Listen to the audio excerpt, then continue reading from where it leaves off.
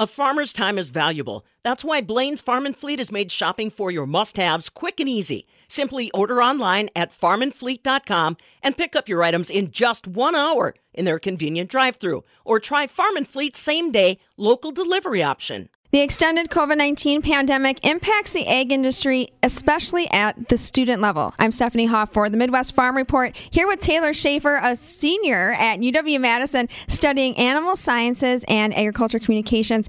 And Taylor, not only is your education preparing you for a career in agriculture, but you're also involved in a lot of student organizations. Yeah, absolutely. So over the last 4 years, I've been involved in the Association of Women in Agriculture, Saddle and Sirloin, and Badger Dairy Club on campus. And what I love about these organizations is that they also put on really cool events for the community. It's not just for the students. Unfortunately, some of that stuff had to be put off or canceled. Yeah, so last spring, we actually had a really unique opportunity to offer a virtual breakfast on the farm, and that's one thing that granted, COVID is still existing on campus in the spring. That's something that we're looking into for the spring semester. We're hoping to bring it back to campus, but if need be, that was a really good opportunity for us to reach people in the Madison area and beyond. So we had educational opportunities. We also had Wisconsin-made products like cranberries and honey that people really loved, and it was really well received. But unfortunately, we do have some events like Badger Kickoff, which I know we talked about earlier, that we did have to cancel just because we have a lack of students on campus that are involved in our organizations this year.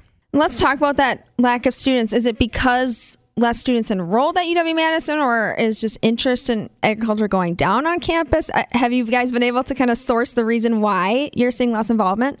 We haven't really been able to source it to one different thing, but I think it had a lot to do with a lack of engagement last year, just because a lot of people were not on campus. So they have a farm at home and they have an opportunity to be virtual, so they stay at home and work on the farm, and that decreased our members across pretty much every student organization I'm in. And especially for Saddle and Sirloin with Badger Kickoff, we unfortunately only have a few members this year. So I think it's going to be an opportunity for us to not only build our club back to exactly what we want it to be, but also an opportunity for us to start fresh as well.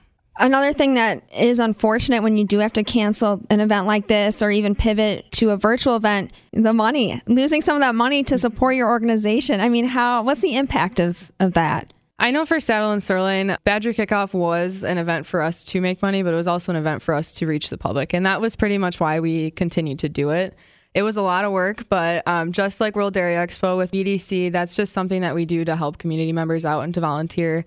And shows are what drive a lot of these agricultural kids and their passions. And it's not necessarily all about the money. So I think that this year we're going to be looking into a lot of different fundraising opportunities for the club, but that's not something that we're mostly focused on, I guess. I'm glad you mentioned volunteering. A lot of organizations on campus depend on student volunteers. Have you seen just a scream for student volunteers?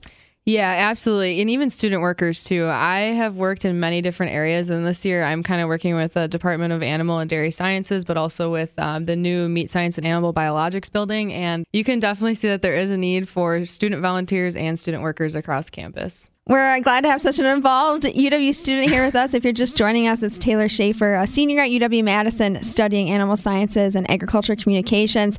And in addition to the ag part of your life, you also have a musical side. You are in the UW Marching Band. I am. So I've been playing the trumpet since I was in the 5th grade. I've been in the marching band since my freshman year, and that has definitely been one of the organizations that has been pivotal in my college career. Let's talk about the halt, I guess, last year, the delay of Badger football and other fall sports. How did that impact your, musical career?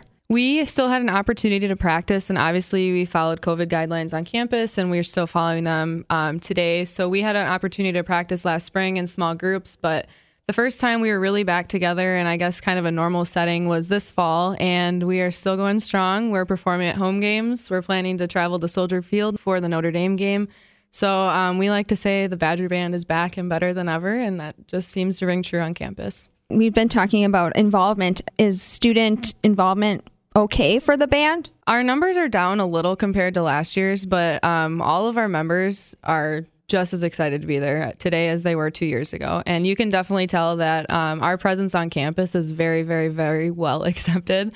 Community members and even campus staff and faculty are just so excited to have us back on campus, and we are just as excited to be there as well. Oh, yeah. It was music to my ears. I was walking down the Lakeshore Path and I saw a small group practicing, and I'm like, wow, things are coming back. Fall excitement. Yeah. School's back. Let's go. Back to that small group. How do you practice during, pandemic restrictions or masking requirements?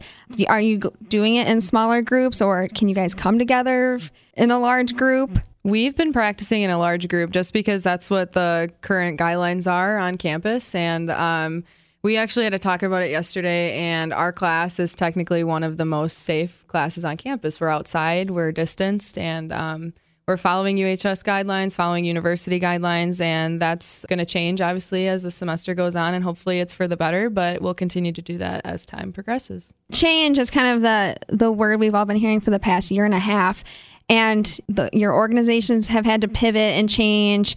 How about your classes? For the most part, I am in person for all of my classes. I do have 2 of them that are virtual, but one of them is just a capstone 1-credit class. So I think it was virtual before the pandemic hit, but classes are pretty much normal for the most part. We have to wear masks inside campus buildings, but other than that, class sizes are generally the same, and professors are happy to be back in class, and so are students as well.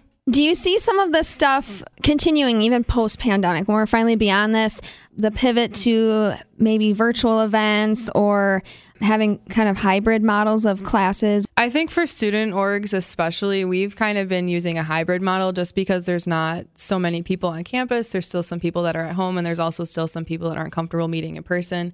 And like for AWA specifically, we're not meeting at the AWA house. So we are meeting at Union South just because it's a bigger room. So it's more room for us to space out. But also it gives an opportunity for us to be virtual. So if our advisor is not able to be there with us in person, she can meet with us on Zoom. And if we have some members that also aren't comfortable coming, we can also have them there as well. Changing locations or having kind of a virtual element might be to your advantage in recruiting students. Yeah, absolutely. And that's something that we talked a lot about as an officer team last year. And we thought of it as an opportunity to reach people all over the world. So we have guest speakers at every single one of our AWA meetings. And last semester, we were able to meet with, I don't know if you know Cranberry Chats, but she's from way up north. And we also had some people from like the Mineral Point area. So kind of just all over the state who otherwise wouldn't have been able to meet with us in Madison. And just hearing from those different people and their different perspectives was a really great opportunity for our organization. Great. I'm glad we can kind of cap things off here on a positive note. Taylor, anything upcoming that we should watch out for from UW-Madison students, specifically in your clubs or the marching band? You should definitely look out for us at World Dairy Expo if you're a prospective student. Also, make sure you walk through the trade show. The Animal and Dairy Sciences department will be there every day. I'll be there every day. So if you're interested in going to school at UW, learning more about different student orgs, feel free to stop by and find us there. We still will be selling grilled cheese and milk and all the different things that people come to love every single year. So that's something to definitely look forward to. And you can pretty much find students all over World Dairy Expo in pretty much every aspect. Before I let you go, one more question. What was it like for students that are so involved come Expo season to not have had it last year? It was definitely a little disappointing, but it also just kind of built up the, I guess, excitement for this year because we haven't been back to the Alliant Energy Center in over a year. It's been almost 2 years since we've been back there. So I think that everyone is just really excited to get back into the swing of things. I know our chair team has been working really hard on putting the event together. We just got our schedules yesterday, so everyone's kind of figuring out when they're going to be working during Expo. And I can tell you that even our new members, so freshmen and sophomores, they are very, very excited to get involved. Thank you, Taylor Schaefer, for joining us. Again, a senior at UW-Madison in the Animal Sciences and Life Sciences Communication program. For the Midwest Farm Report, I'm Stephanie Hoff.